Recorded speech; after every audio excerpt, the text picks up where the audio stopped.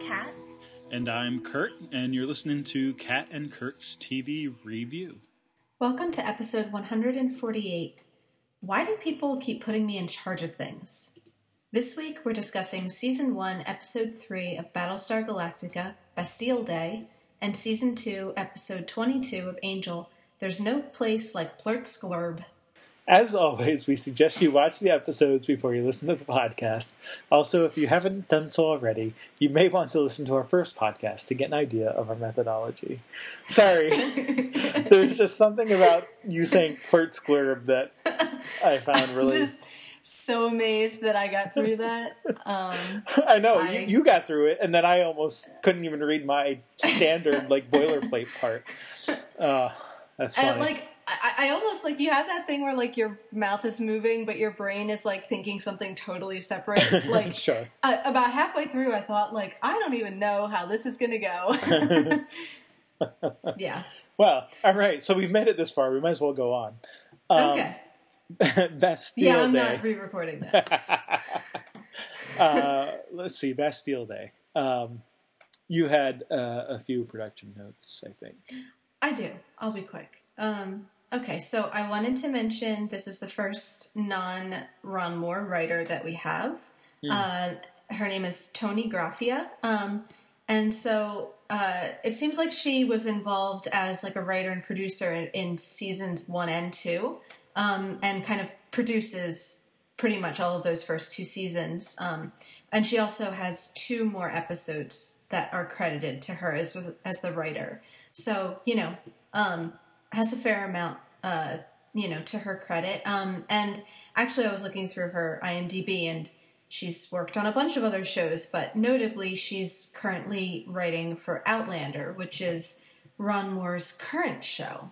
So it seems like even though she didn't stay with BSG through its whole run, they still have collaboration sort of going forward, which is good to see.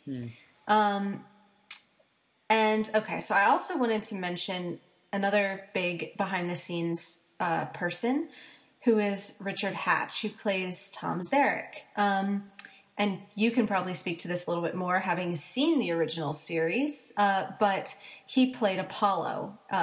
So I find this really interesting because we get the introduction of, this character, Tom Zarek, played by Richard Hatch, but really this is an episode kind of all about Apollo and what Apollo means and who Lee is as a person and sort of his decisions and everything, and the different ideas that he has to try to reconcile. So I kind of, I'm not entirely sure going forward. I think we can maybe think about what ways Zarek and Apollo keep being sort of connected or not. But at least in this episode, I think it's really interesting that in the first big, Lee episode, you have Richard Hatch sort of hanging around as this kind of antagonistic figure and everything. Sure. Sure. And, just worth mentioning too that he was super involved in kind of the original series fandom as a fan himself, as well as one of the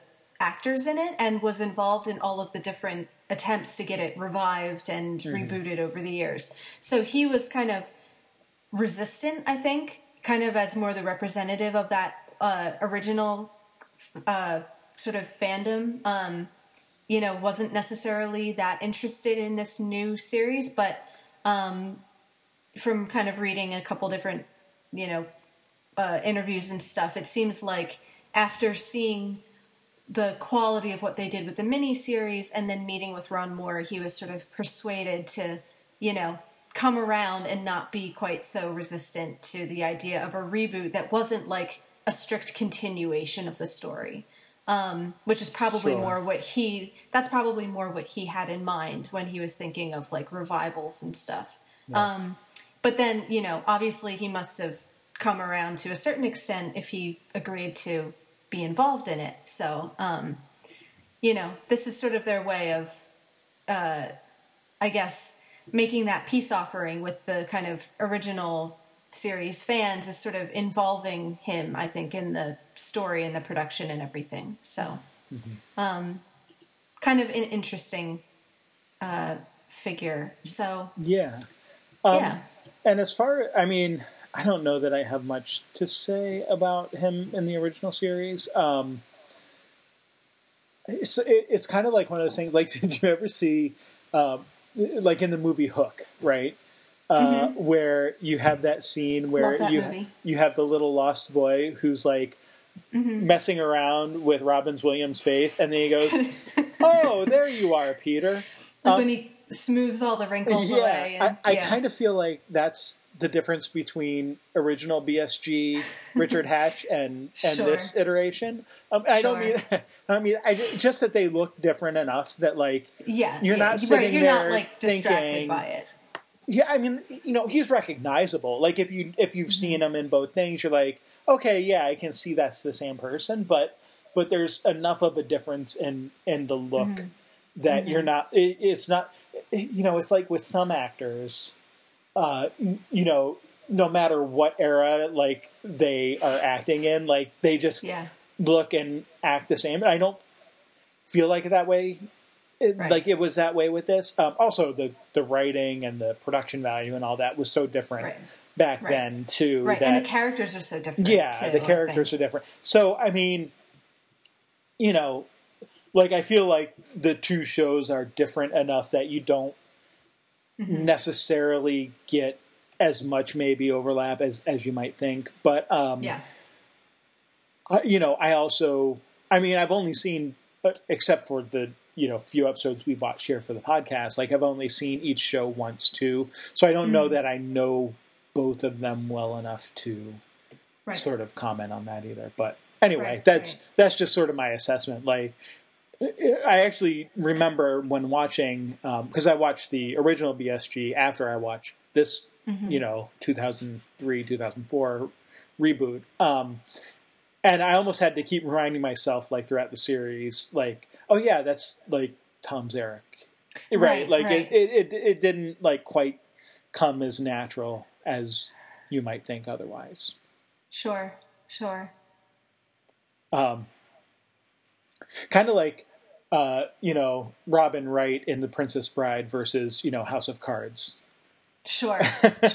Yeah. like you just don't think of them as the same person, even though obviously they are. So,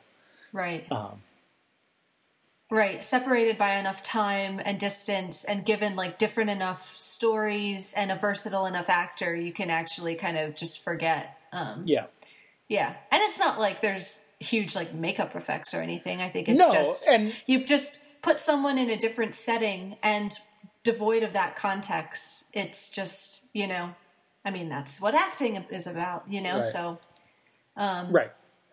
separating yourself from those kind of associations and everything. And again, like you can look at them and recognize that they are the same person at different, times of their lives or whatever, but it's not, it's not like front and center as, it is with like some people.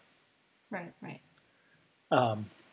Anyway. Cool. Well, so where did you want to start in talking about the episode? Yeah, so, I feel like there's going to be a recurring thing where, given the number of characters you're dealing with and sometimes, sort of like the themes and sub-themes that they're all sort of handling on their own, it's kind of hard. So I kind of wanted to like knock off like the sort of one-off pieces as much as possible, and then maybe talk about the bigger sort of plot stuff. Sure. After that. So first of all, sort of the pieces that I think we get the least of, and also is sort of off, in their own part of the universe, is Sharon and Hilo. I don't know that I have a ton to say about them, other than just we're getting more of like you have the other Cylons sort of watching them and like commenting on like, Sharon's acting ability and, sort of just seeing their progress. And we don't really know, we don't know what their plan is per se. Actually, in either case, we don't know really what Sharon and Hilo's plan is, other than they're sort of like trying to, I guess, still seek out the signal that they heard at the end of last episode. And they do this by going to like a city that's been nuclear bombed. Like I'm not sure I understand their thought process totally, but they talk about they're taking like radiation meds and they only have a limited supply left, and you get sort of I guess it's an act, although maybe it's not. Maybe it's more programmed than an act of Sharon sort of being appalled by like the rats and the dead bodies and whatnot. Yeah, and just that, also the comment from Hilo that like he feels like he's in a movie. I thought that was kind of an interesting like little bit because you're getting again that sort of, just that sort of. I mean, he is on the one hand like he's literally in a movie, but also like this is the sort of surreal scene that you would see, right? Like, in sort of an apocalyptic or post-apocalyptic, movie or whatever. So, yeah. I don't know that I have a lot to say about them. Just sort of we're getting, a little bit more. They're sort of facing it together, right? So like this is, that tension that we sort of had between Sharon and Hilo in the last thing, and Hilo's like, why did you come back and this and that, like, now they're sort of trying to figure out whatever it is together and looking for, whoever it is that had that signal, but they don't really know what they're doing or what's going on, and certainly don't know that they're being watched, or at least Hilo doesn't know that they're being watched. Maybe Sharon does. Right. Yeah, and I kind of feel like that is the most interesting part of the scene is the commentary by the Cylons that are watching them. That like we saw like a glimpse of number 6 sort of watching them walk away that one time, so you kind of got the impression that this is all according to some plan that they have. But this is the first time we really see like, okay, they're being like tracked and monitored, and like again, whether or not there's any genuine feeling involved, at least the Doral Cylon seems to think that it's an act, that saying she's good is like, she's sort of acting disgusted so that Hilo will comfort her and then become closer to her and everything. So that's kind of which adds to sort of the interesting nature of Hilo saying he feels like he's in a movie. It's because, you are kind of like you're being watched. He's unwitting, but like it is sort of it's an act. It's he is part of a scene that's being played out for someone else. Yeah, and there's an audience sort of keeping tabs. And then also there are little bits about a couple things in their dialogue too. They bring up that idea of parents again, like number 6 talks about, we're the children of humanity and that makes them our parents. And, Doral says, well, parents have to die. Like, sure. And, you get his very... As a parent, I'm not sure that is necessarily true.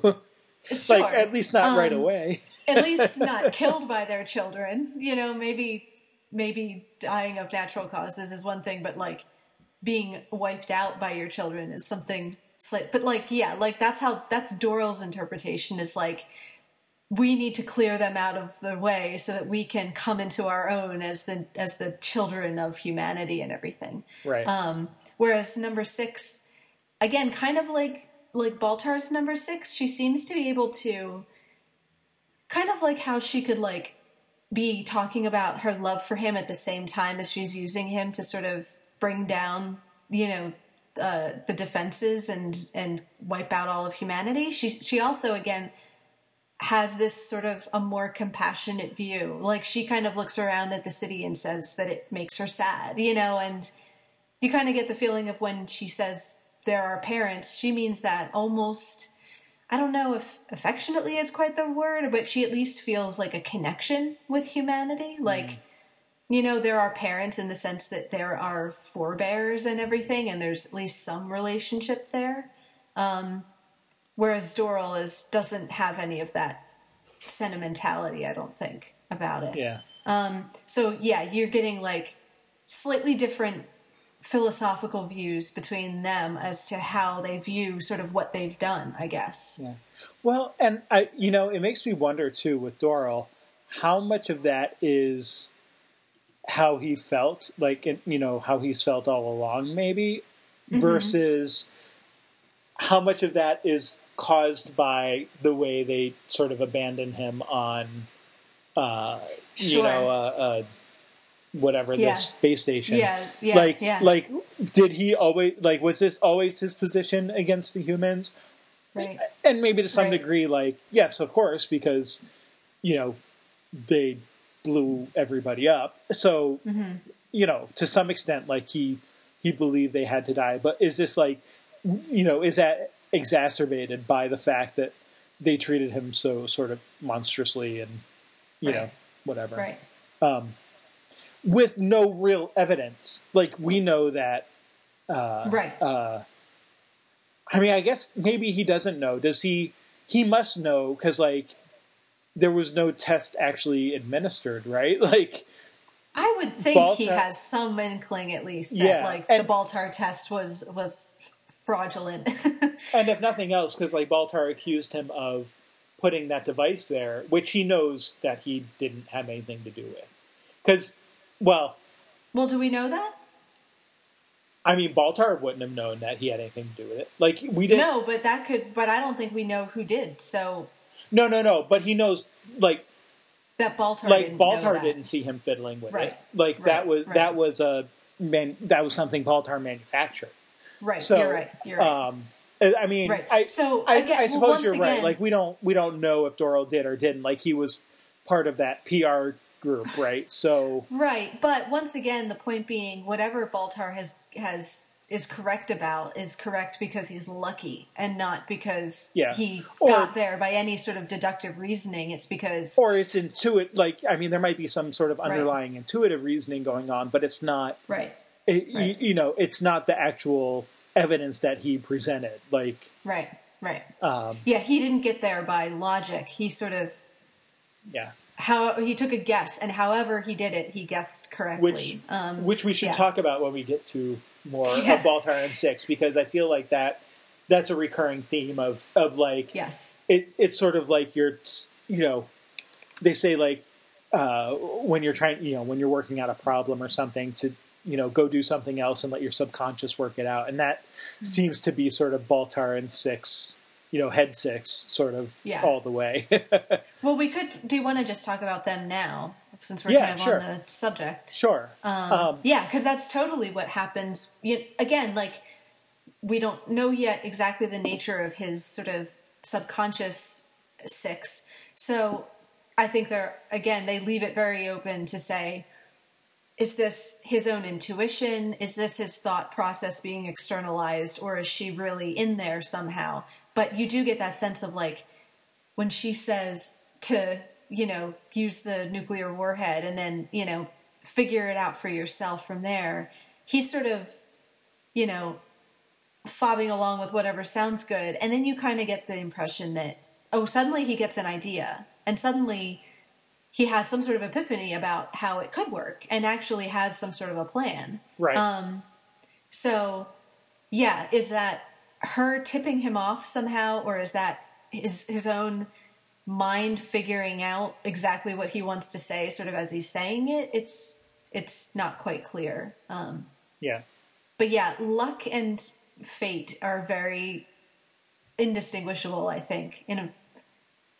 That sounds like a Tolkien reference, and I didn't mean it that way. But, like, with Baltar, it's like, if luck it really could be either. If luck you call it could be either one. Like, either he is extremely lucky, or like kind of like Hilo says, like, somebody's watching out for him. Like, she, whatever head 6 is, she is sort of giving him these little boosts along the way. Although kind of bullying him into it. He doesn't really want to do any of it. And she sort of terrifies him into doing what she tells him in this episode, I think. Yeah. Yeah, a little bit. Just a little. And, so working out, is this, we still don't know, is this some sort of external entity, or is it just his, you know, like you said, like, you know, some kind of, you know, manifestation of his subconscious or whatever. You know, if the latter, then, like, one, it's interesting to see sort of how abusive of himself he is. Like, but also you get that sense of, like, you know, this is how you feel when you are panicking, right? Like this, like, it does feel like there's sort of something just sort of shouting and needs to, like, break out of your own head, right? You know, and just kind of, you don't know exactly how to say it until suddenly you just sort of burst out with whatever it is you're trying to think or do, or, you know, whatever. And it helps explain. It makes sense of sort of why, if Baltar, like, knowing all of what he knows and knowing how sort of culpable he is and what happens, like, it kind of takes care of the problem of, you know, why doesn't he just, like, get out of this? You know, why doesn't he pretend he doesn't know what he's doing, or pretend it can't happen, or do something to, like, just remove himself from the situation? And I think having Head Six be this abusive and scaring him with this idea of, if they realize you've been stringing, you know, you've been stringing them along all this time, or worse, if they find out what you had to do with it back in the beginning, then, you know, you'll be executed. So it's sort of like, without Adama or Roslin having to threaten him with that, he can kind of, you know, his own mind is like, can figure that out for him. You know, and in a self-imposed way, he has to go along with it, or else there are these sort of deadly consequences and everything. Yeah. Which, yeah, like, it's not exactly a morality thing, right? Like, it's a self-preservation thing. Yeah. Yeah. It's like a fear thing. But I like, too, that even though he still can't really see past the technobabble, Adama is starting to sort of catch on to, like, the BS that is Baltar's. You know, like, even Adama is to the point now where it's like, all right, let's go. You know, what's the hold up? Yeah. They're all starting to get a little weary of Baltar's, like, twitchy little personality and everything. Yeah, although I don't know. Like, I mean, Adama is kind of hard to read, but, like, at the same time, you get the sense that maybe he's picking up, like, even, like, you know, when Roslin saw Baltar and was just like, you know, he's a weird dude. Like, yeah, right. You know, like, maybe I kind of get the sense that Adama also is kind of like, all right, this is a really smart guy, and I don't know how to relate to that. So, like, I'm just going to kind of, like, let it ride and see where it happens. Like, I'm not 100% sure that Adama really thinks he's BSing. Like, I feel like he, like, maybe even if he suspects that there's some BS going on, there's at least enough plausibility to say, okay, let's keep going on. Because even at the end, he ultimately says, you'll get your atomic bomb. You know, like, you know, he gives in. So, like, I mean, he's going to give the guy an A-bomb. Like, I feel like he must have at least some sense of it being a little bit legitimate. No, and I don't think he does. I think you're right. Like, I don't think there's any doubt of Baltar's, you know, I don't know, intelligence or capability of doing this. I got more of a sense of just impatience with his whole, like, shtick, you know, of like, impatience, you know, definitely, I think, like, just this kind of sense of, like, okay, we know you can do this. Why aren't you? You know, all right, what's the holdup? What do you need? And, you know, and maybe having Baltar ask for something as improbable as, like, a nuclear warhead sort of helps cover that and say, well, he's been reluctant to ask for this really dangerous thing that he needs to do. So it sort of, again, masks the real reasons behind his, like, you know, why he's sort of putting it off and everything. Yeah. Sure. All right. So, okay, we skipped. Well, okay, hold on. Sorry. Let's talk about Ty, and specifically his different. Well, first of all, his drinking, I guess, which is not new at this point. No. We've already sort of talked about it, but we get like sort of his, wake up routine. He's, finding something to quench his thirst. Right. And so you get sort of three different ways, or three different like people or groups of people that it sort of touches, right? So first you get like the conversation with Chief and Callie, and of course, and you get kind of like the looks between them of like, they know what's going on, and he's. I'm not sure. I almost said exuberant. I don't know that that's the right word to describe Ty ever. But you know what I mean? Like there's like there's like something not quite right about like the way that he's responding to their comments and questions and stuff. Right. Yeah, and I don't know, like... Yeah, it's like, I don't know quite how to...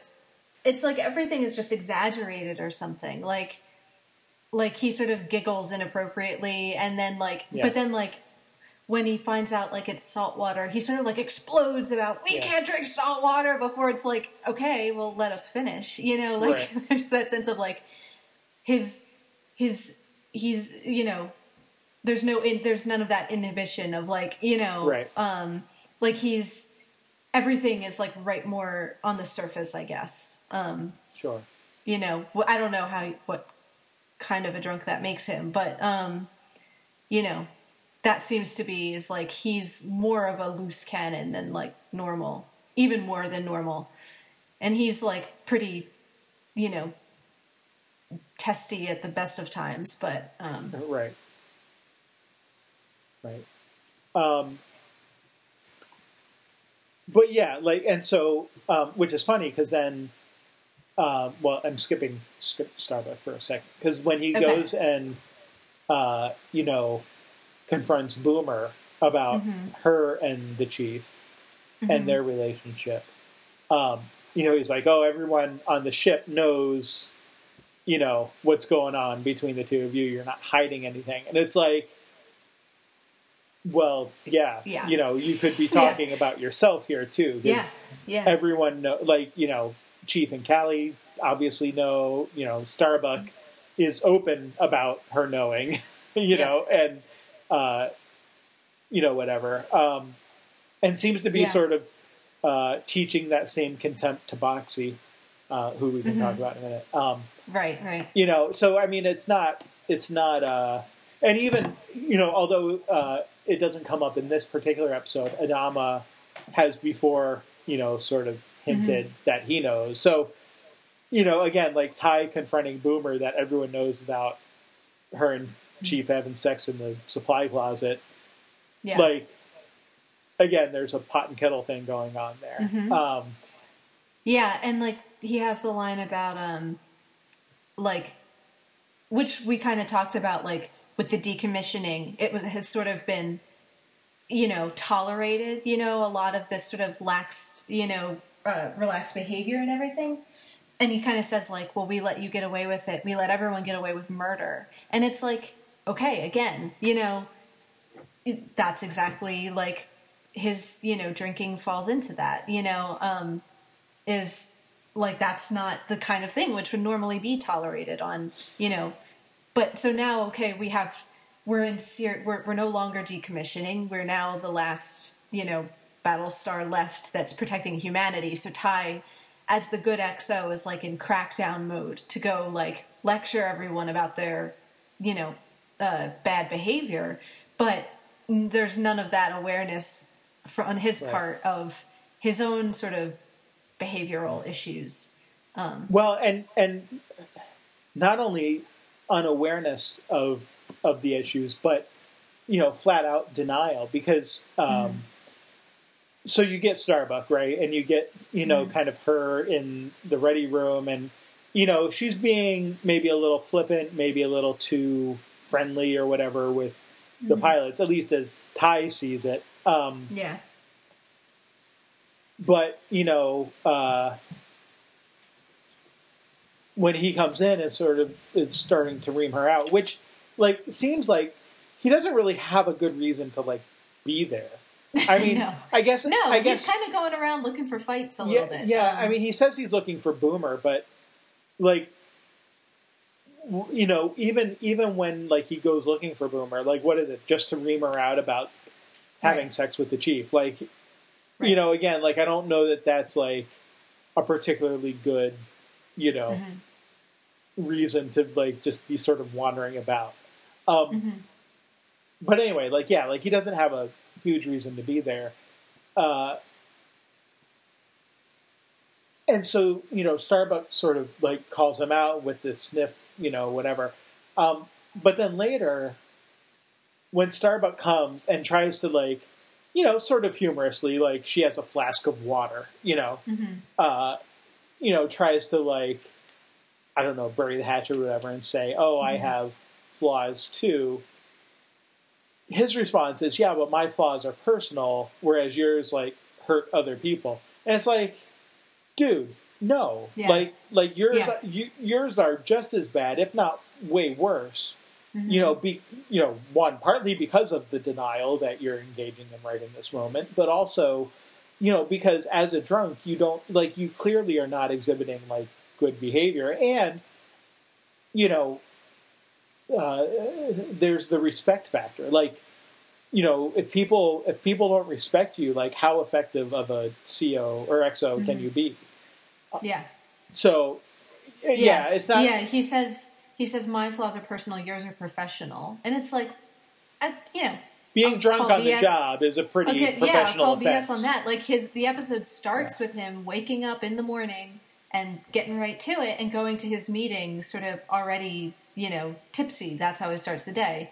So, I think it was even in the miniseries where when he gets into the fight with Starbuck and Adama kind of calls him on it and he's like, well, I wasn't on duty. And it's well, that's clearly not always true. It's not just an off-duty thing, It's, right. Or it's affects, escalated since then. Right. Right. One way or the other. Yeah. Right. So, yeah, there's definitely there's a lot of hypocrisy, which I think, again, back to his thing of it's my job to be hated as the XO. I think he gets to write all this off as, well, they don't like me because they're not supposed to like me. I'm doing my job. But if everyone's angry at me, then that's a good thing. Whereas, there's respect and then there's something else. Right. There's the kind of, I don't like my boss because he's tough kind of respect, and then there's Ty. Right. And it seems like the disrespect of the crew is sort of pretty unanimous of, them not being really able to, they might be a little afraid of him, but they don't really take him seriously,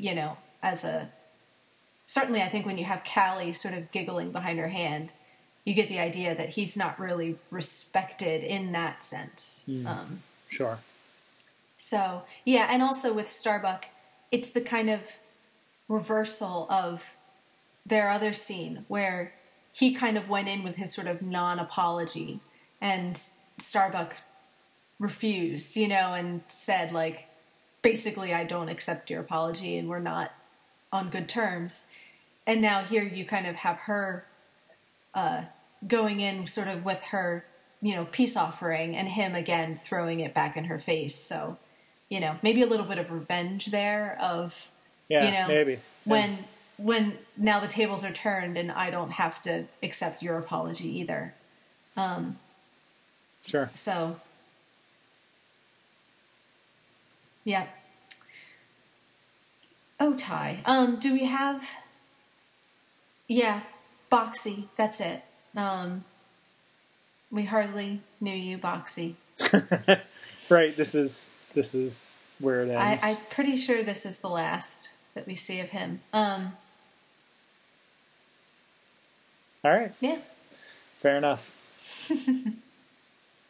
But even he seems okay. to know about the chief and Yeah, right. And Boomer. I do like that he knows even where she is because of like what time it is. Like, right. like, you know, it's 1400 and, you know. And points it out to Ty as if Ty should know this, like, obviously. Right. Like, we have this whole arrangement that everybody sort of knows about. Everybody knows not to disturb them at this time of day, so. Right. Yeah. All right. Well, let's get into sort of the main plot stuff here. So we've got sort of a continuation of the water crisis, right? It's like we found water, but now we have to deal with all the sort of tactical, and technical problems of transporting it up to the ship and out to the fleet and all of that kind of stuff. Which, that's fine. Like, they figure that out. We don't need to get into all the details there, but what they find that they need is people to do all this work, which apparently, we can't have the Galactica do it. There's, I guess, maybe not enough people on there, or we don't really get a explanation as to why, like, the crew of the Galactica can't do it. So they go to, what appears to be, the local cache of slave labor in the form of a prison ship, which we got a reference to already, right? Like, I mean, we this was sort of set up before, that one of the ships in the fleet is a prison ship. We get a little more detail, right? That the prisoners were actually being transported for parole hearings, which puts an interesting twist into it. So it's not like these aren't just like necessarily general population. As sort of, I guess it's Lee who sort of points out that like there's at least the possibility that these are people ready to be reintegrated into society. Right. Right. Assuming that they pass their parole, which they might not all have. So there's at least potential that, these people are suitable for the job or whatever, but also the sort of practical problem, right, of this ship is not sort of made for long-term incarceration. It's just made, I guess, for, these sort of short trips to and from longer-term facilities or whatever. So they've been stuck in, like, tiny little cells since, they got on board. Which Lee thinks might help them be a little bit more willing to, take on, like, the difficult work and everything. Right. Right, especially with the sort of carrot of earning points towards your release. Now, I mean, we don't ever get the details of, like, this point system, right? So, we don't, like, how many points is this? Is this like, if you do this, what else are you going to have to do to earn your freedom? And so on the one hand, I can kind of understand Zarek's, hesitance. I mean, obviously he's doing it for more political reasons than just, the point system that's created. But there's also this sense of like, okay, say you have some kind of merit and demerit system. Like, does this become sort of like the old, like,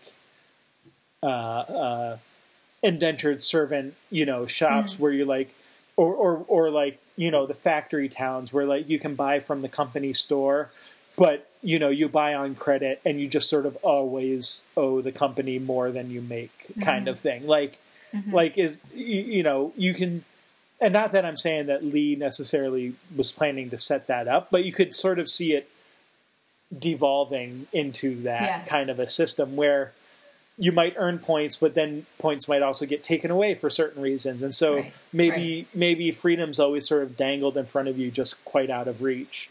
Right. Yeah, well, and I think that's one of the interesting things about Zarek is there's always sort of motivations on different levels. And they don't, you might argue that they contradict each other, but he seems to kind of like be able to play all levels at the same time. So there's like the kind of purely self-interested level, and then there's the kind of level where I'm speaking as the head of all of these, men in the prison ship, and then there's his sort of grand idealistic political motivations and everything. Sure. And we kind of obviously get more about those other angles as it goes on, but there's always a sense of there's all three at once. And you're never quite sure exactly which of them he's sort of playing on at any given time, I think. And it's like, it makes it hard to entirely discount him, because there are good points buried in all of, the different, arguments he's trying to make, I think. Yeah. Yeah, no, definitely. And, on the other hand, though, there's the fact that, like, he's in prison because he's bombing buildings and stuff. Like, he, on the one hand, he's right about, when he says things like, oh, it makes it hard when, like, the opposition isn't quiet, right? Or whatever that line is. Right. Like, that yeah, of course, like, the people in power would like it if, there were no dissenters and they could just do whatever they want. But that's not the way it works sometimes. Yeah. At the same time, like, you can understand how, people might not like the fact that he goes around blowing up buildings, kind of like the Cylons just did. It's just, the only difference between him and the Cylons is the Cylons blew up more buildings, right? Like, ultimately, like, he wanted, okay, maybe he didn't want the annihilation of the human race, but he wanted some kind of, political change, governmental change, whatever. And he, chose to kill people to do that. So now, his justification is that, maybe the government is killing and doing bad things themselves, and so they deserve it. But, it's in any situation like that, the people who are targeted more often than not are not the ones who are, the cause of the problem. They're other people. Maybe they're working in the system, but that doesn't make them guilty, at least not on the same level as sort of, he's talking about. Right. Yeah, no, that's a good point. Like, he has one line about, like, if we're not free, then we're no different than Cylons. But you're right. Like, his own violence is the closest, relation to the Cylons that we've seen, I think. His willingness to sort of have that kind of bloody revolution and everything. Yeah. Yep. And one thing that's interesting, too, which I found in one interview is, I don't think it's meant to be a one-to-one correspondence, but at least in some areas there was intentionally, some references to kind of the situation in South Africa and, Nelson Mandela's position and everything, which I think is especially interesting given... So we start to get some sense of there being a kind of special circumstance in Sagittarion, which is the colony that he's from, which I feel like other than Caprica, we haven't really gotten a sense of any of the other colonies, really. Like, just some names. Caprica kind of seems whatever, like, like Caprica kind of seems like the capital, like kind of, more like urban and wealthy and all that kind of thing. But like, this is the first we've like had any personality for other. So like, you get a sense of like, it's been oppressed and exploited and is maybe has some sort of corruption in its own government that is like, oppressive to its people or whatever. Sure. and that the other colonies have been taking advantage of it. And so I think one of the interesting aspects is that they have Dee be from his same colony, and Candace McClure is actually South African. So Okay. it kind of, to me, gives some interesting,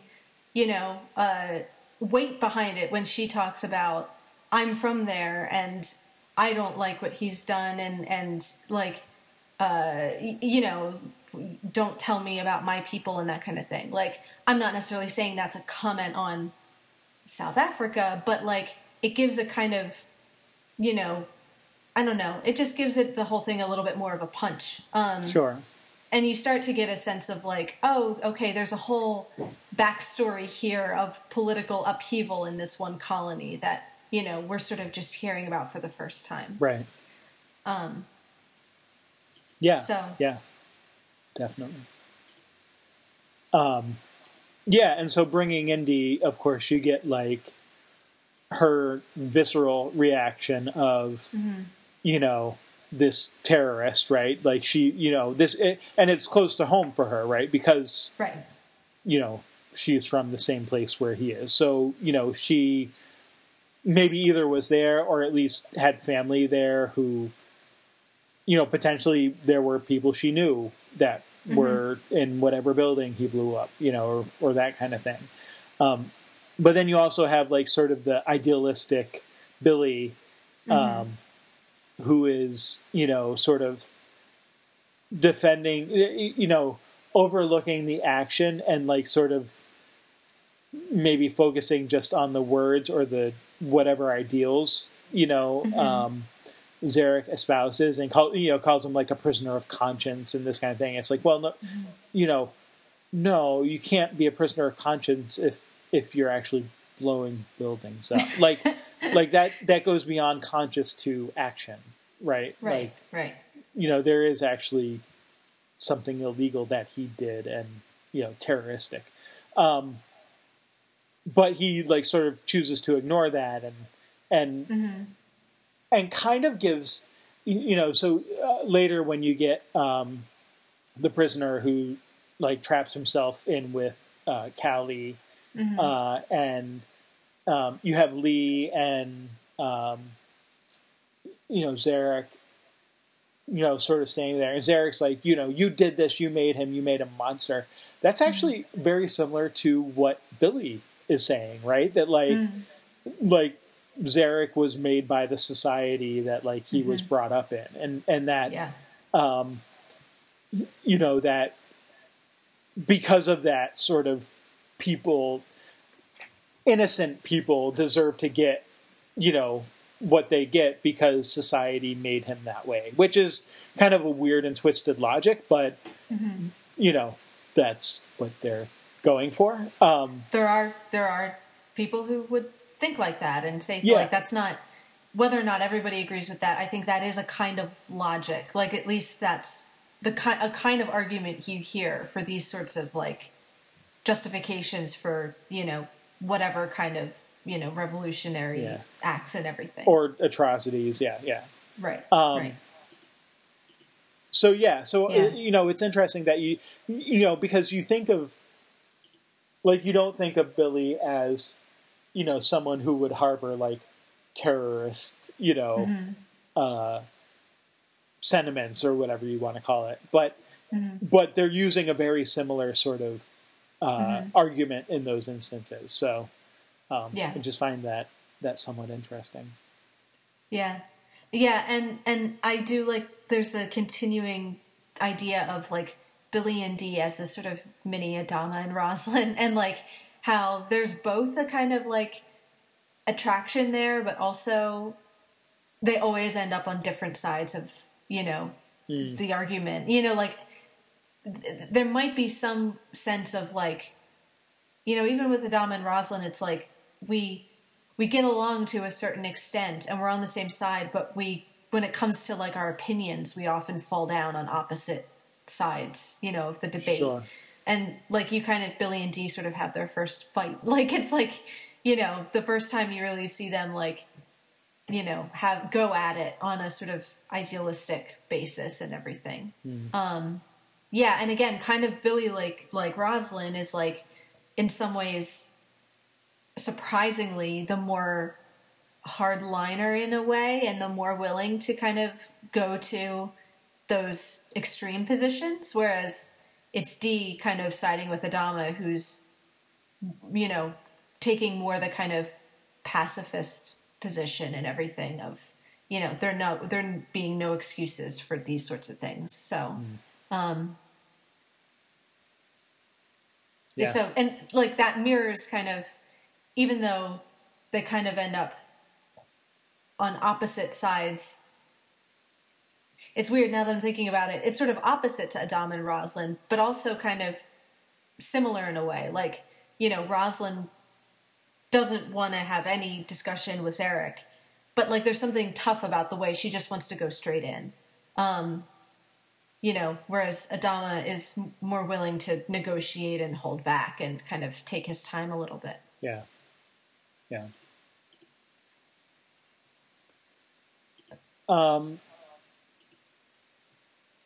Sorry. I feel like we haven't. Well, I was going to say, I feel like we haven't really talked about Lee much, which is funny because this is kind of his episode. Right. Yeah, and I do kind of find it interesting that it seems like a big central idea of the episode is like, pick a side, what kind of, person do you want to be? And you get Zarek framing it as, like with the name Apollo, like, you can't be both a hunter and a healer. You sort of, a god can be both things, but you sort of have to pick one side or the other. So again, in an episode where you have sort of Richard Hatch running around as sort of the old Apollo, it's kind of interesting to me that becomes the question of like, who is Apollo, and is he a hunter or a healer or something else? Can he find like a third way, I guess? Yeah, but I mean, I also feel like that's the role that Apollo plays, is to find that middle ground. Because ultimately that is what he does. He does both. Like he quells the rebellion, almost saying, I mean, okay, yeah, there's like the Marines who come in and like back him up, but he, without anyone knowing that they're there, he gets a gun, saves Callie, and gets Zarek, under his own gun. And granted, there's like a bunch of other dudes with guns like around him who would shoot him, if he killed Zarek. At the same time, like, none of the other Marines or any of the other people are really like players in what goes down. Like they, Lee is really the only one who sort of puts a stop to it. But then, like, he doesn't just like you feel like, okay, if Adama or Rosalind had gotten their way, it would have been, we stormed a ship, maybe kill Zarek, and throw everyone back in their cells or whatever. But that's not what Adama does. He gives the prisoners the ship, makes them dependent on the rest of the fleet for supplies and stuff, but then also agrees, like, you know what, there should be elections, which turns out to be like sort of the main demand that Zarek has. Like, I mean, you question how authentically like he cares about elections. Like, sure, you kind of get the sense that like he would find something else to complain about if there were elections held. Right. Kind of like Ty, I feel like in a different way, it's like he's picking a fight, and it kind of doesn't so much matter what the fight is about, or like, if not one thing, it would be something else. Like, whether he's that way or whether the system made him that way, you get a sense of he's in there ready for his next sort of revolution, and kind of waiting to see what the cause will be. Yeah. So you get Zarek, sort of calling for these elections, and you get Lee agreeing to it, in due time, according to the Constitution and what they're held up to. But, he does agree to it. And the funny thing is that, so he comes back and explains all this to Adama and Roslin, and they're neither of them are happy with it, Right. Which kind of proves that he split the difference, right? Because of course, either of them would only have been happy with whatever each one of them wanted. The fact that they're both unhappy sort of shows that he's not pandering to either, right? Which makes me question, sort of Adama's comment of, I guess you picked your side, because I feel like he didn't. Like, Lee didn't pick a side. And maybe the thing Adama means by that is you chose a side, meaning you chose to go against me. But he's not really choosing Roslin's side either. Like, he's still, saying, hey, you need to follow the Constitution. And I like the way he, phrases that of, hey, if you're not going to hold elections in 7 months, then, then we're not following the Constitution anymore, which means, you're not the president anyway, and you're not a colonel anyway, and I'm not a captain anyway, and so... Yeah, I don't even have to listen to you, because there are no rules. Right. So it's, it's interesting to see sort of the way he plays that out. And he is being sort of legalistic and whatever to sort of his father, Adama calls him, says oh, you're talking like a lawyer or whatever. Sound like a lawyer, yeah. But at the same time, he's right that all of them stood there and agreed to uphold that law. And even, Adama has even, acknowledged that he's not going to have a military coup or, subvert the Constitution or anything. Yeah. So there is that sense of, Lee may sound like a lawyer, but the law is what they're all there to uphold. So how is that a bad thing? Right. Yeah, it just occurred to me, there's pretty much no difference between what he does with Zarek and what he does with Adama and Roslin, except for, the gun pointed at Zarek's head, is basically saying, this is what you've been saying you believe in. Now it's time to money where your mouth is. If you're Zarek, you've been preaching of you want these elections and you want fairness and freedom and all this stuff. Well, you can have it, or you can have your revolution and you can die, and you get to choose. And the same thing with Adama and Roslin is all right, we've all been at least pretending that we're going to obey, the laws of our society, and is that true or not? Because here's where you sort of have to decide. And if they went against it, then they would be being the kind of despots that Zarek accuses them of being. And the whole thing would probably devolve into some sort of chaos, I think probably their little scraps of society wouldn't last much longer. Or it would turn into some sort of, civil war between the two of them. So, he doesn't really give Zarek or Adama or Roslin what they want. He gives each of them maybe little pieces of what they want. Right. But the side he picks is sort of, if he picks a side, it's not any of their sides. He picks his own side, which is sort of a hybrid of all three of them, I think. He's an ent. He is an ent. Nobody's on my side. So I'm on nobody's side. Yeah, but then you're kind of, when you're not picking sides, I think you're more free to be that impartial judge of, I can see the bits of each of these arguments that have value and find some sort of synthesis of all points of view, you know? Yeah. Which, I think I mentioned before, that seems to be sort of the overarching, I almost said motif, but motif isn't quite what I mean, paradigm or, structure of Battlestar Galactica is you have these sort of Hegelian dialectics that get resolved in sort of a synthesis kind of way, which, is interesting. That's a very I- that's a very alchemical thing too. The union of opposites, of like take two opposite poles and find some sort of hybrid version between them. Sure. I was going to say, like, I feel like that seems to be what I think a lot of people see is the sort of like ideal function of like government and politics and that kind of thing. It's like, oh, each side like deliberates the merits of their position, and then like some sort of like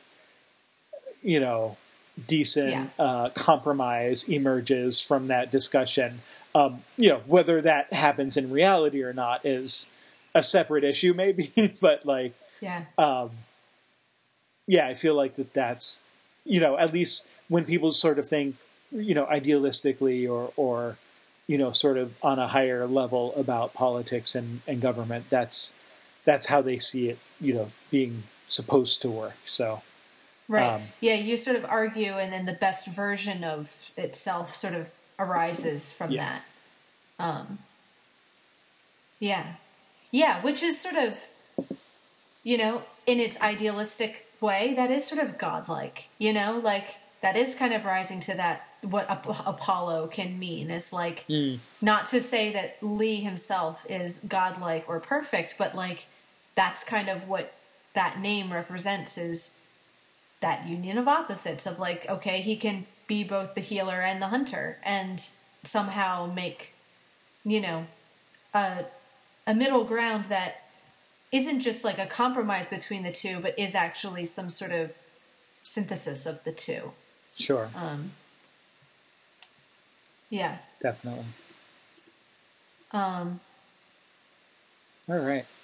And I think Roslin at least gets that, even if I think Adama is still a little stung because it's his son and everything. But like, I kind of get that Roslin at the end sort of, even if she would have decided something different, she kind of grudgingly accepts that, at least she respects his position and goes along with it. Yeah, although there's also the revelation that she gives, right? Of she may not be here in 7 months. So right. I do kind of feel like there might be some of that in there too of, her acquiescence or whatever is perhaps more of a realization of like, this may not affect me anyway. Sure. Like ultimately. Sure. So I don't know. I mean, she does reveal that, and she does kind of say that, I may not be here in 7 months or whatever. So, we don't get sort of an explicit explanation there. So I don't want to put too much weight on that, but, also, so you also get, Starbuck sort of in the mix, with the incursion team, onto the Astral Queen of, her just wanting to like have Lee move so she can take the shot, or to have Lee take the shot. Like she just wants, pretty solidly on the side of like just go in, take him out, and deal with the consequences, whatever those might be, after the fact. Which is, definitely not taking the nuanced view of things. Yeah. Definitely more, along the lines of, even what Roslin wanted to do right away. Like she didn't even want to give Zarek any legitimacy and didn't want to talk to him at all, or, whatever. She just wanted to have the troops go in. And, I mean, Adama wanted to save them, save his people and stuff, but, was more willing to sort of use subterfuge and or subterfuge, I guess, and sort of put them off guard so that they could get their people in place or whatever. So. Right. Anyway. In like a minute before we go over to Angel, did we have anything to say about Callie? Because she gets kind of a... We didn't really talk about what happens to her in this episode. I don't know how much there is to talk about, but you kind of get her, attitude, if you want to call it that. Yeah. And she's in a ship full of young people, she's maybe one of the one of the ones that looks the least threatening is sort of this, young, small little woman. But she kind of holds her own and, bites the dude's ear off. So yeah, there you go. Good for her. Yeah. And of course gets shot in the process, but right. Yeah. And you have, and there's a few things going on there too, right? Cause there's, who knows, if her going to sleep or trying to sleep had anything, I don't get the sense that she was doing what the prisoner, sort of accused her of doing, of trying to show that she's not scared by sleeping. She says, it shows that I was tired. Right. The most obvious thing that it could possibly show. So, whatever. But of course, this is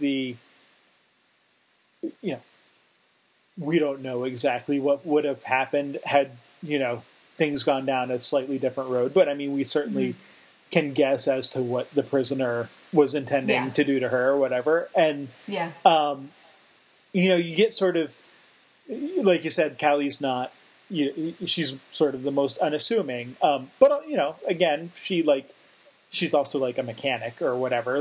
She's not necessarily, she may be strong and capable in her own way or whatever. And we get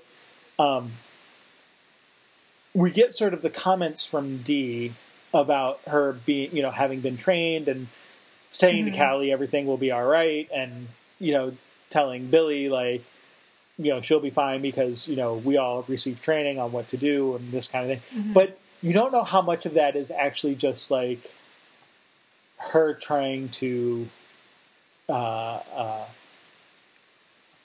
put the best face on the situation or something. I mean, she's trying to encourage Callie, certainly, but also sort of trying to say to Billy maybe that hey, it's okay, things are going to be all right, I don't know. It's definitely it's a rough situation. But yeah, she, like you said, she is able to sort of keep her own, and at least until, Lee comes and shoots the guy. At least until the gun comes out. Yeah. Right. And that's true. Of the three of them, as the civilian, Billy is kind of the most nervous, or at least admits to being the most nervous. He's the one that sort of is upfront about being scared, whereas Callie just tries to sort of ignore it as much, not draw attention to herself, and, doesn't work, but tries to sort of just, stick to herself until they leave them alone. And Dee does kind of step up a little bit as, maybe it's her job as, the ranking person there and Adama's representative to sort of bolster up the troops and kind of encourage them and everything. So yeah. I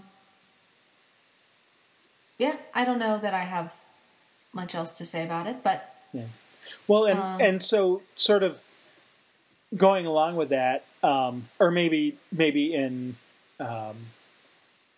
sort of contrast to that, you get sort of the ribbing at the end from Chief and the other guys, in the crew, and sort of how lazy she is, and whatever, and her sort of her giving it back to them, which again, you get the sense that this is a woman in maybe a male dominated field, right? Which even on Galactica, you get the sense that there's still Yeah. it's still not like there's maybe more women on the Galactica than there are like women in the military, like the U.S. military, but it's still not like a 1-to-1 ratio. Like you're still It's not like gender doesn't exist there. Yeah. Like there's still a sense of male and female meaning pretty much what it means here, even if maybe there's a bit more mixture than we're used to in like some of these professions and everything. Yeah, and you get, again, like, to contrast the strictness of, like, the CIC and everything, you see, like, again, Tyrell's, like, the way he handles his crew is with that kind of affectionate ribbing. It's not very hierarchical. It's, like, kind of his sort of, he teases her about being lazy and is kind of proud of her that she, like, bit off the guy's ear and everything. So, sure. You get that sense of like, this is the kind of, if leadership is a theme, this is the kind of leader he is, that like, he kind of treats them more like family in a way, or at least openly like that, of more like kind of little brothers and sisters and everything. Okay. Should we move on to Angel now? Yeah. Let's do it.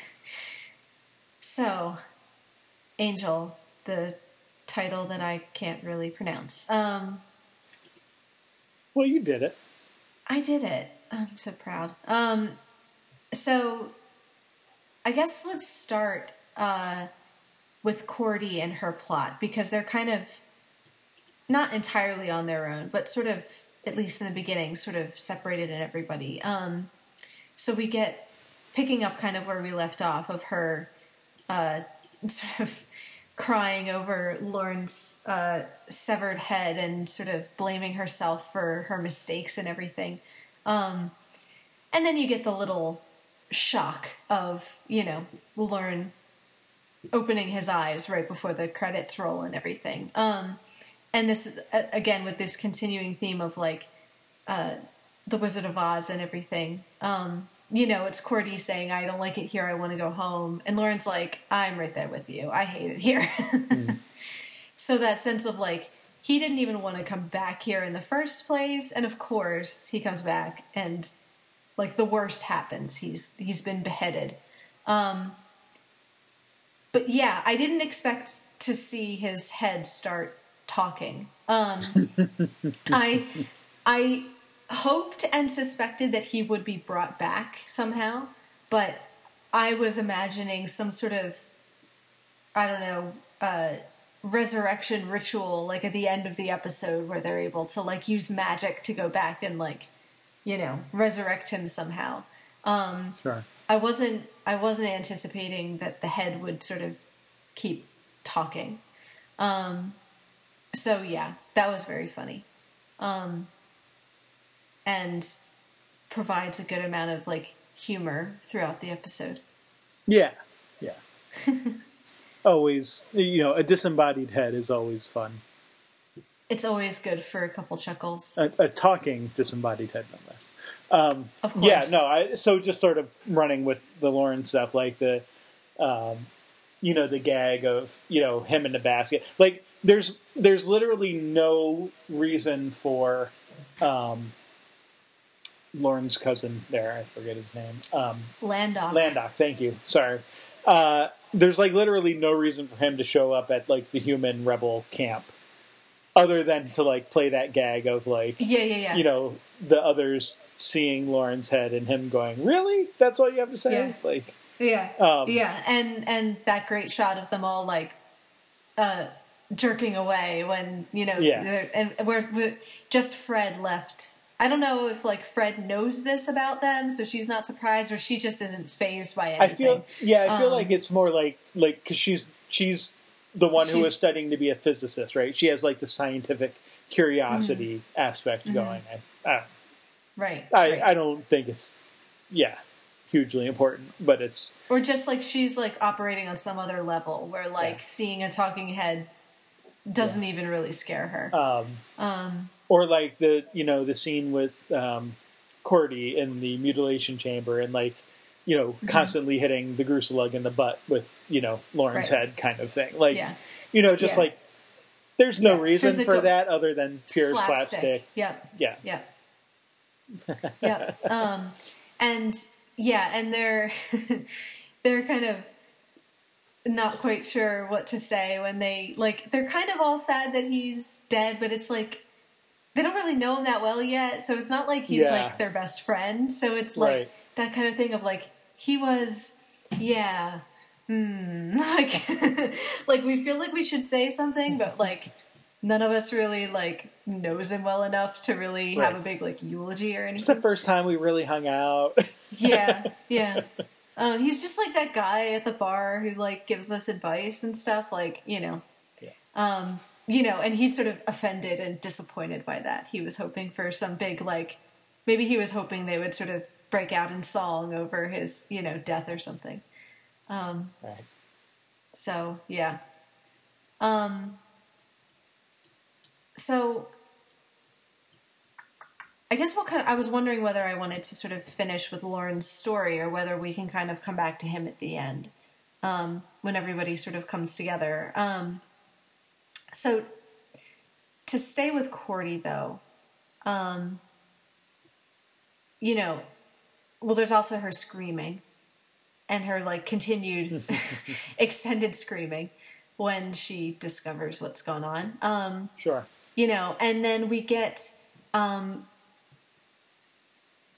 it's interesting kind of how they're not still together, obviously, by the end of the episode, but the relationship with Cordy and the Gruselug sort of escalates fairly quickly, like over these couple of episodes. Like you see them, really falling for each other and really connecting. So you get that, she has this whole plan to like smuggle out the head and switch clothes with one of the cows and sneak down there and all that. And like, they think that, the body's been sort of cut up already. And then you find out that the Gruselug's already gone and done that because of, his feelings for Cordy and everything. So you're getting this sense of like, he has all of this, the hierarchy has been imposed on him of what he's allowed to do. Like he's sort of a slave in his own way. Sure. But he's willing to sort of disobey all of these rules and orders, for Cordy because of her inner queenliness. Yeah, no, and this is like dream come true for her, right? Like hot guy who's like good at heart and willing to break the rules for her. Like what else could Cordy have ever asked for? Sure.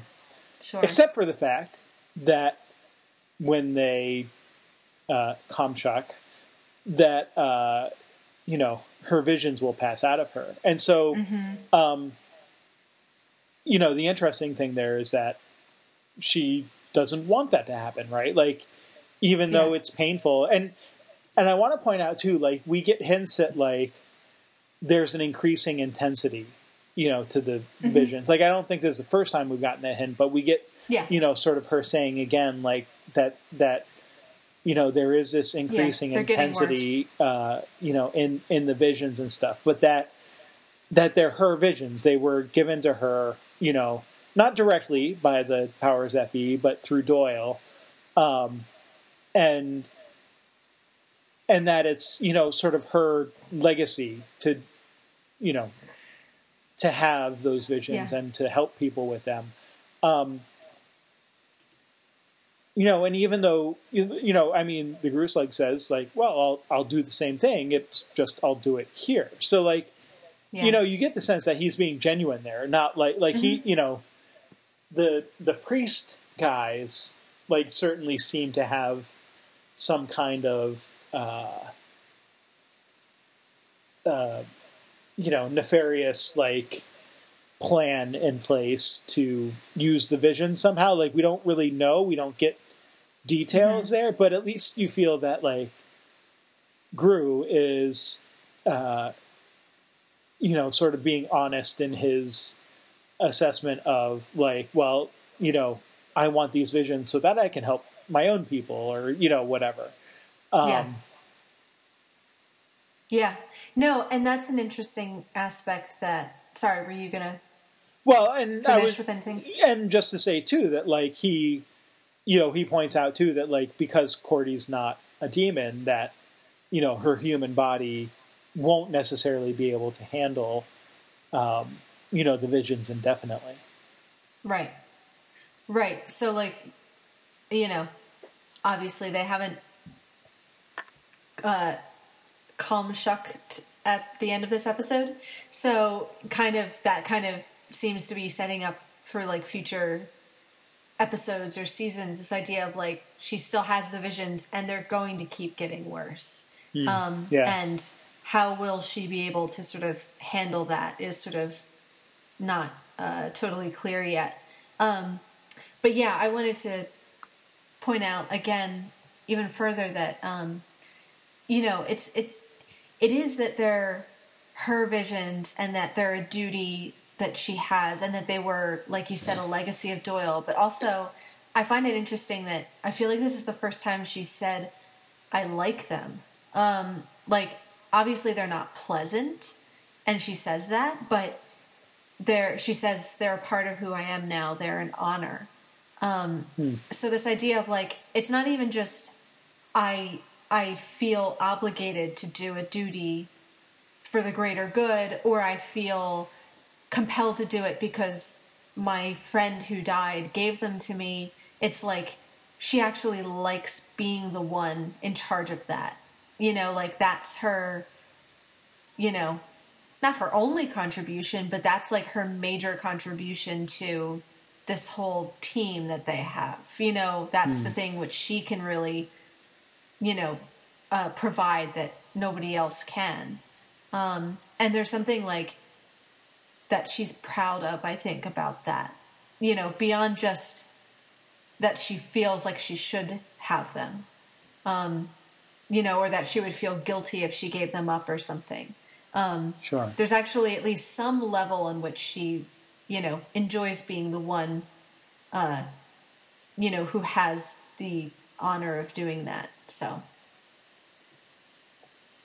yeah, but that kind of means that they can't consummate anything. It kind of keeps them sort of tragically separated a little bit. If she wants to keep her, keep these visions, which are so important to her, it sort of means that she and Gru can't really be together.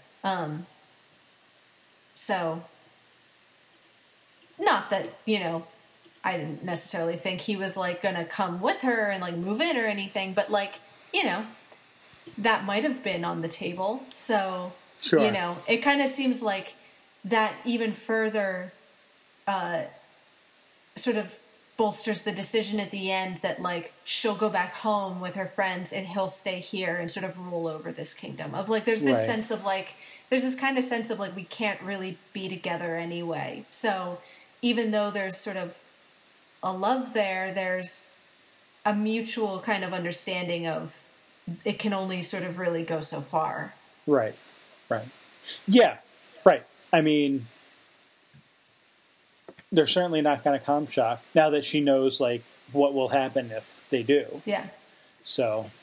Which is an interesting parallel to Angel that I hadn't thought of before now. Oh. But like, yeah. There's like, right. There's like, I mean, obviously for her it's with one specific person, but still there's that sense of like, you're unable to really be fully close to somebody because of what will happen if you do. But also, and we didn't really talk about this before, but we've had a number of instances now of, Cordy sort of being, like impregnated or, wanting to be impregnated by demons, which is a parallel to Xander in a way. Because he is also one who is constantly being accosted or assaulted by, demons or whatever, and including Anya, as a ex-demon at least, So just, it's kind of a funny sort of thing there. But the parallel to Angel is interesting because, she won't turn evil like he does, lose her soul or anything. But like you said, like she does see this having these visions as being an honor, and she'll lose that and will lose her sort of her direct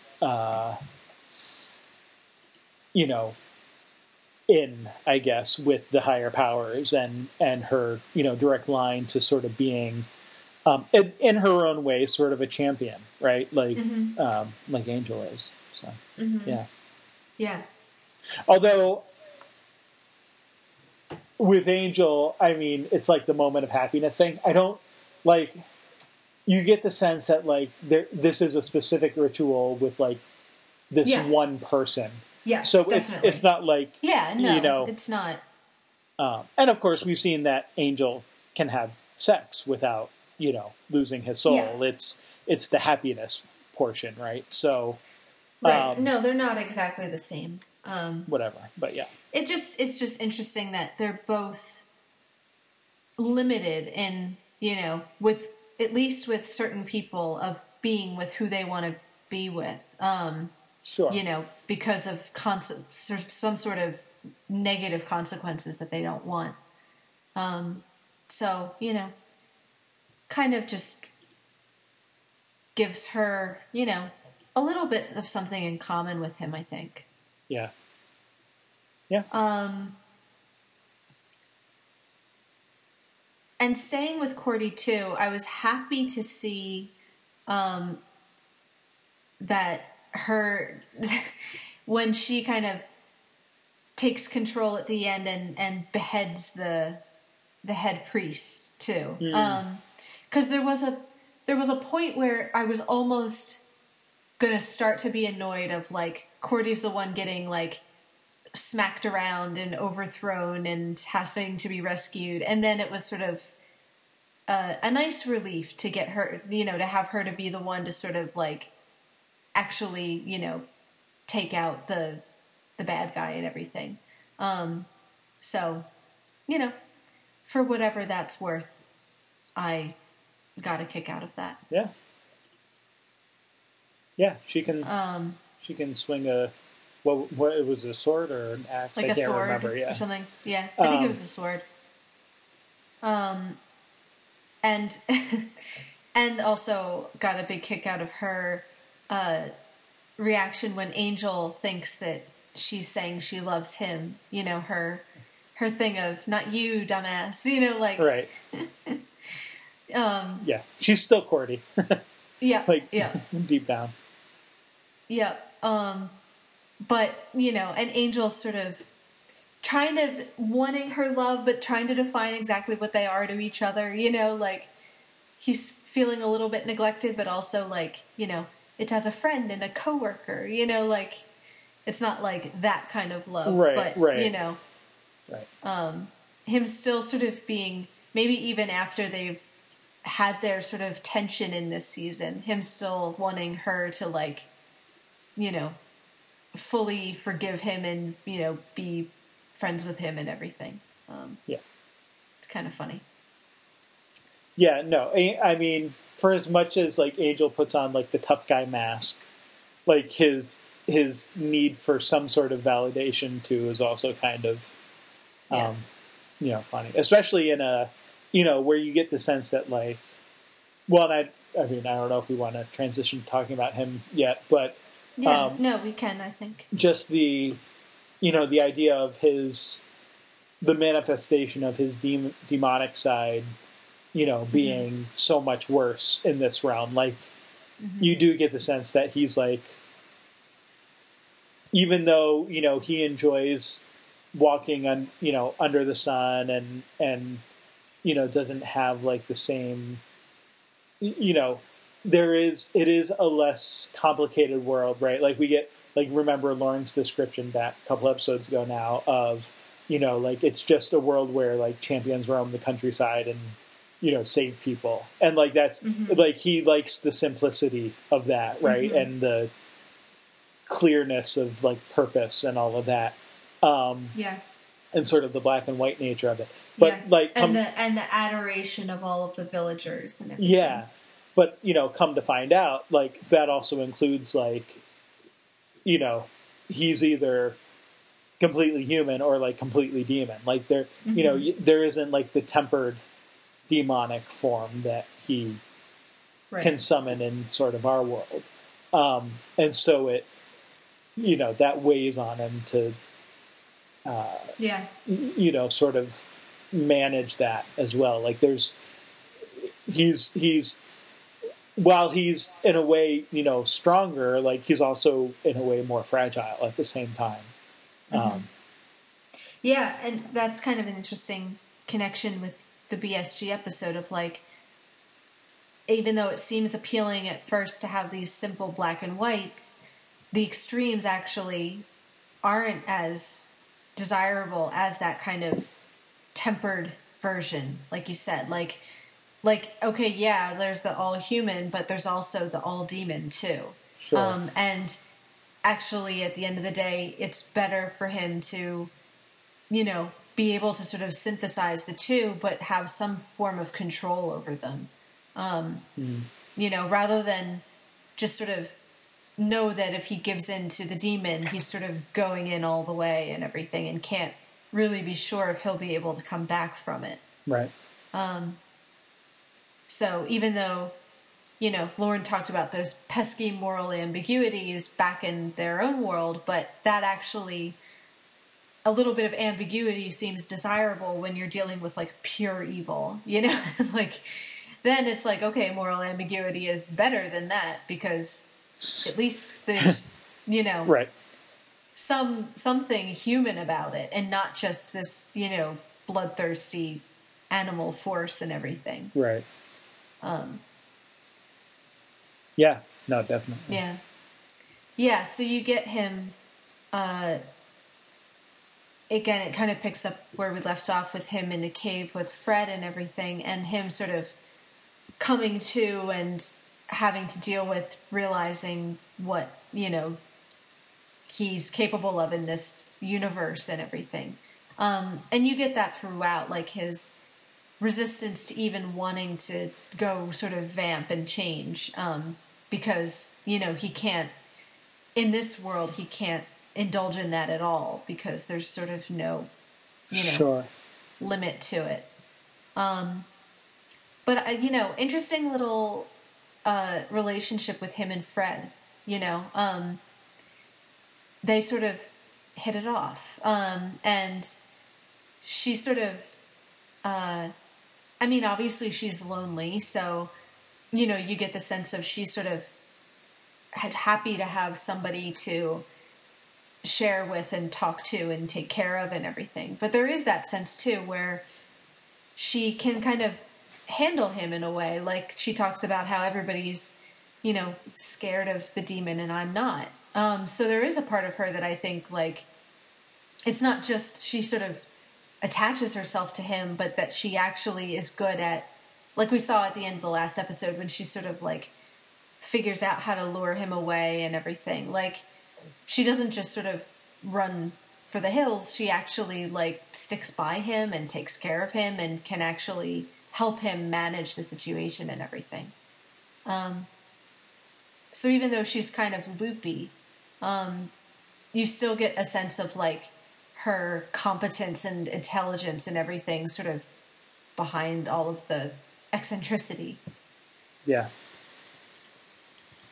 Yeah, no, definitely. Yeah.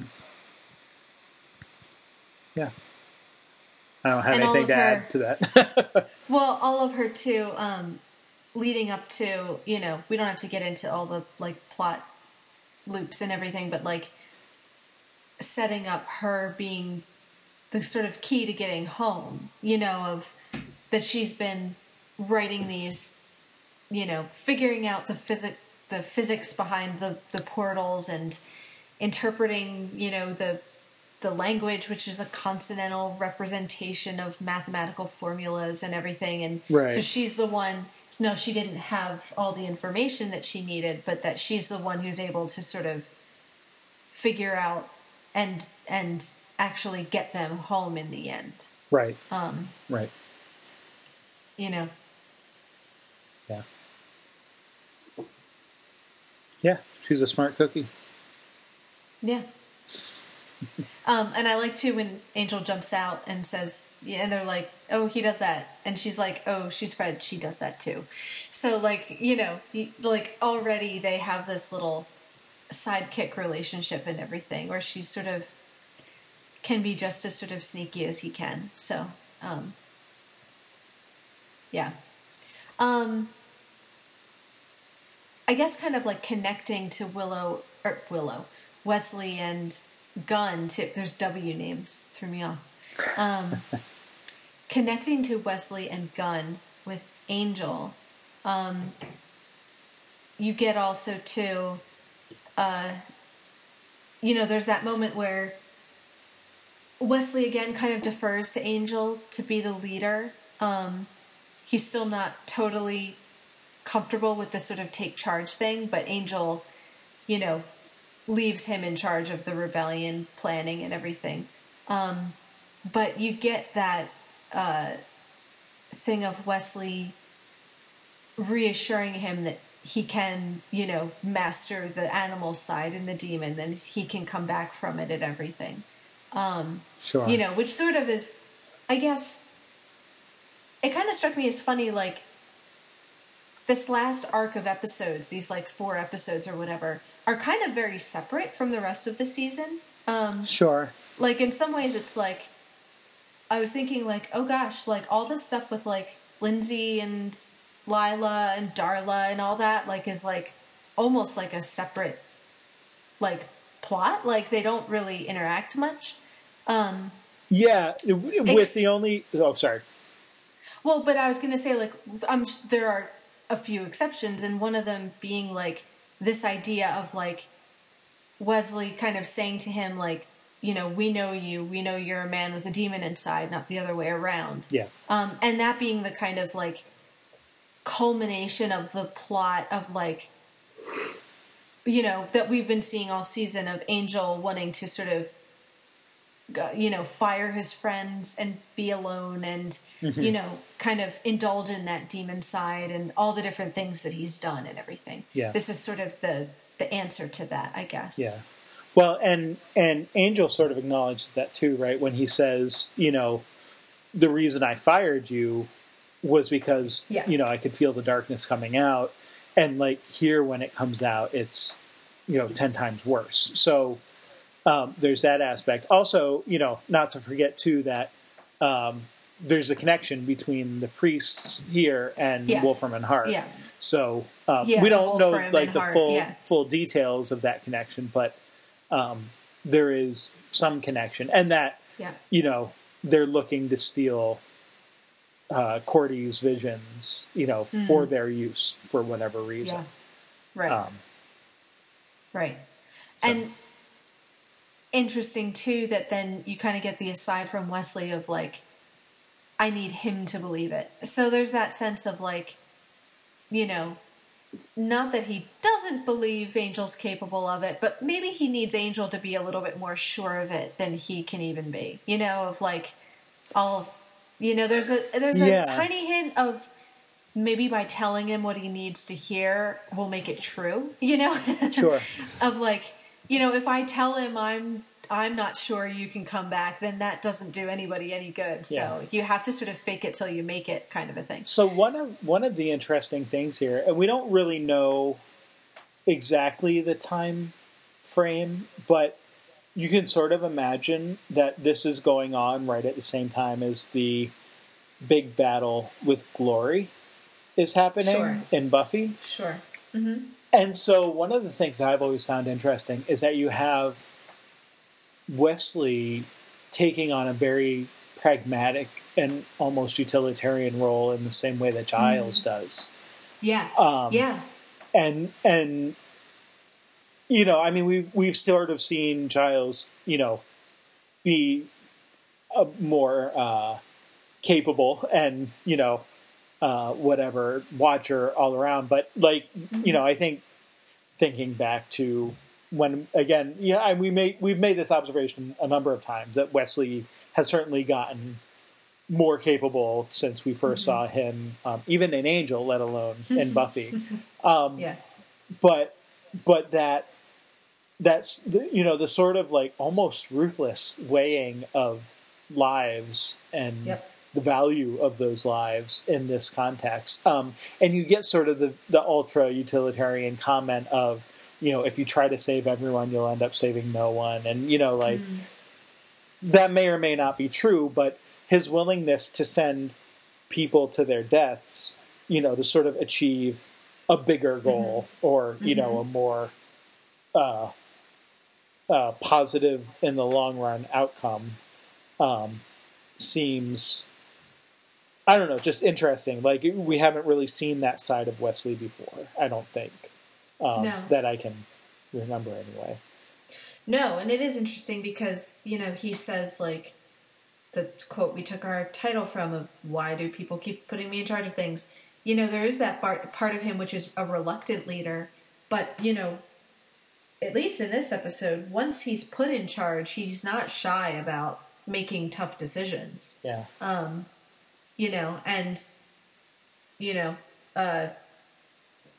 they may or may not, like you said, be, the right ones, but at least he doesn't, in the Adama sense, there's no second guessing. It's sort of, this is what needs to happen for this situation and everything. Yeah.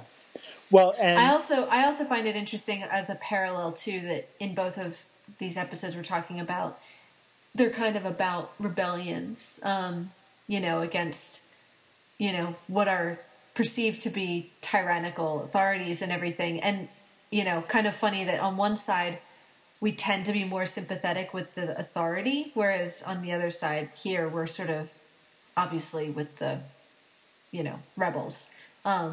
Obviously there's differences, so I'm not saying it's an exact parallel, but, just an interesting little crossover. Sure. All right.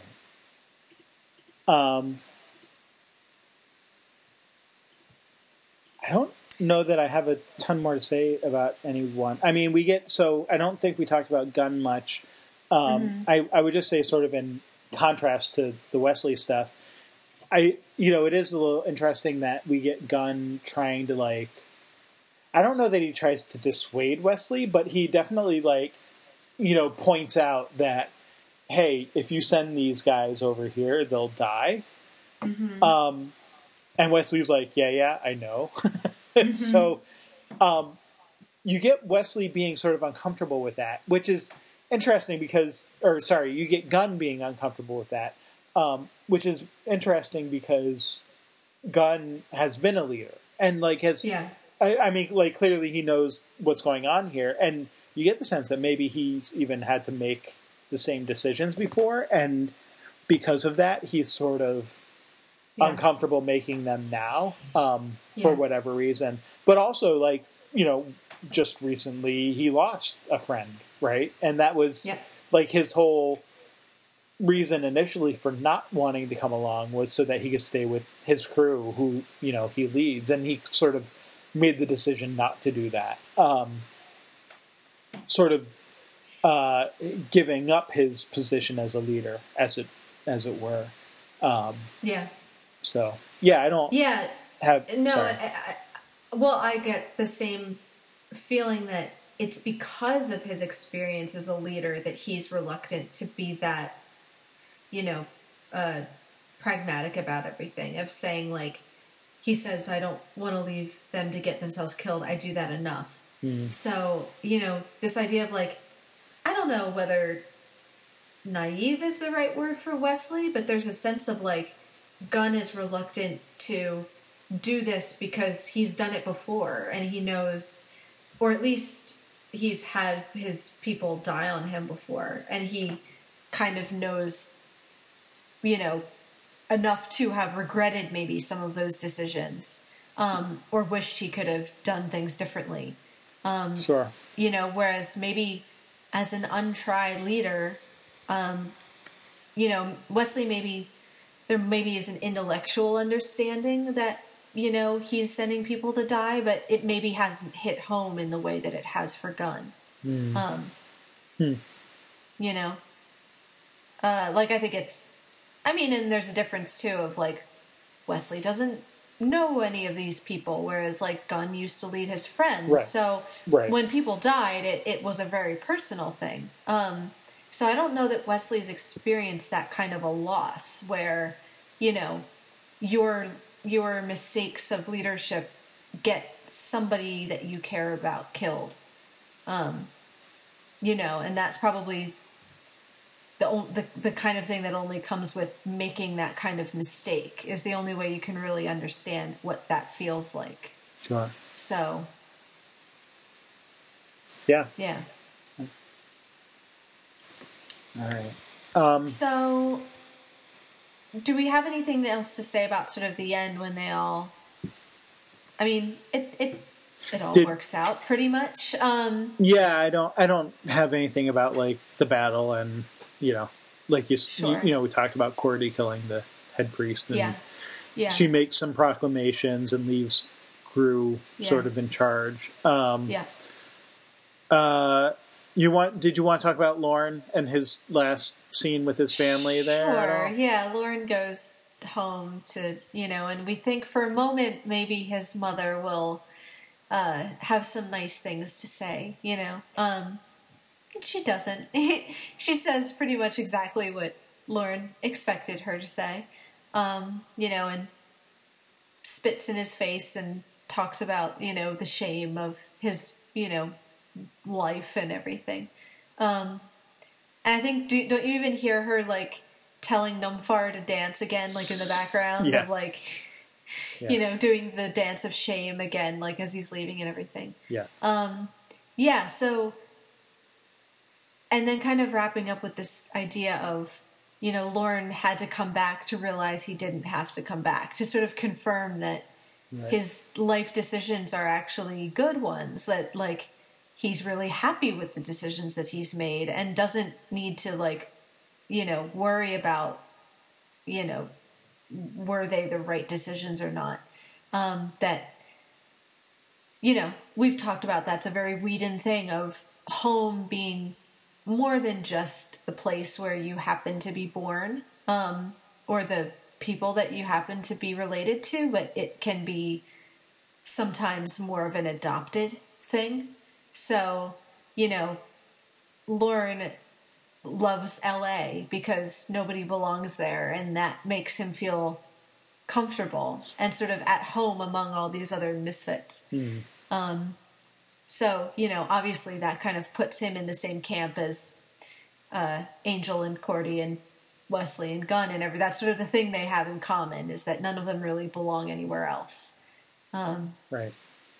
Yeah, so you get their sort of happy stroll, you know, off into the sunset, kind of realizing like, oh, actually, we kind of like LA, and it actually is a good place for people like us and everything.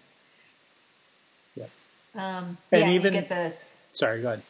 No, I was going to say you get the serenade of Over the Rainbow, some more callbacks to, you know. Yeah. Well, and I was going to say when Angel, you know, wants to walk in and say, there's no place like, and of course he doesn't finish because he sees Willow, but another callback there. Yeah. But for Lorne, home is Over the Rainbow because, you know, Pylea is sort of his Kansas. And he kind of goes back and is like, yeah, I know I left here for a reason. Like, these people are horrible and I don't like it here. So he sort of is reconfirmed to go back to his own sort of fantasy land and live out the dream. So, you know, calling back Wizard of Oz, but kind of like subverting it too. Or I guess that's more the original Wizard of Oz, isn't it? It's really only the movie that takes Dorothy sort of... There's no place like home and settling back in Kansas is sort of a movie thing. But She's from Kansas in the book. no, she is. But I think there's less of the sense in the book of being content to go back. Oh, yeah. Whereas I believe in the I books. see what you're saying. Do you see what I say? Like Oz kind of becomes her home in a way, or there's not that sense of, wishing you were back where you started. So I feel like Lorne kind of is more in that spirit of, he found his Oz and he's sort of happy to stay there. Gotcha.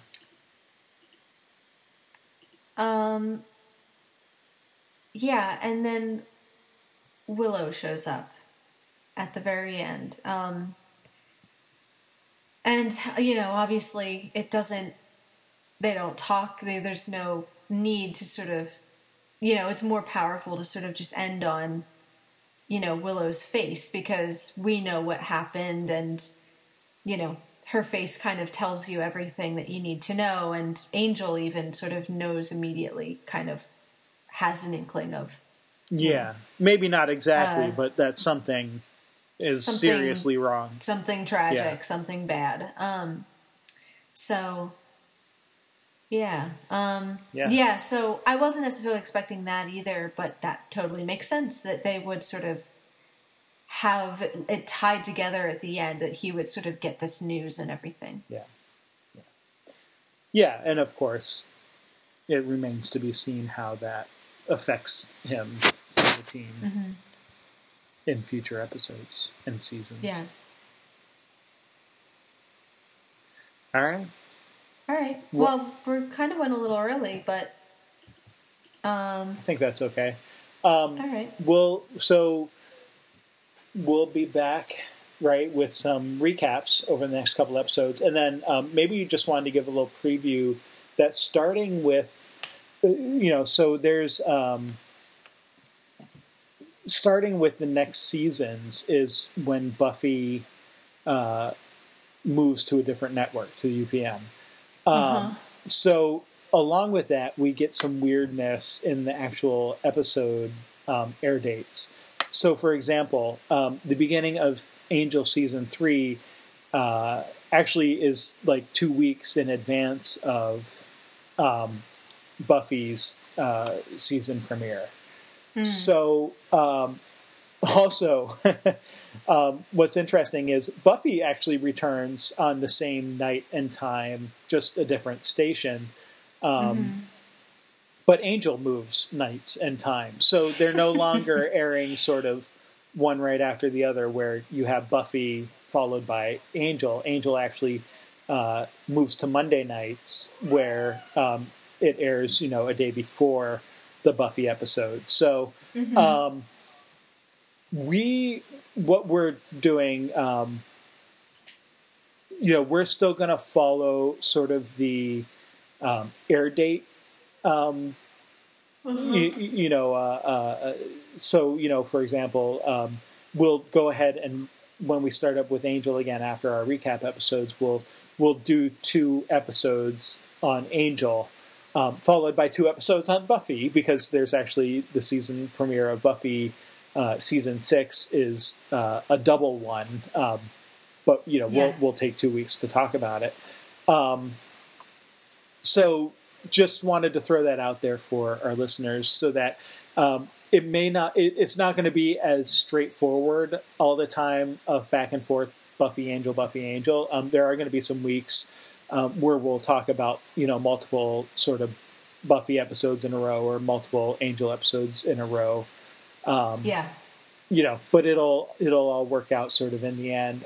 And the reason we wanted to do that is even though there's not like a ton of story crossover from here and there are a few things where it might be important to just make sure that it happens sort of in the right order. So we'll follow that sort of air date order, and hopefully it won't be too confusing. But we'll try to make sure we remind folks as we're going along of what we're what we're going to look at next.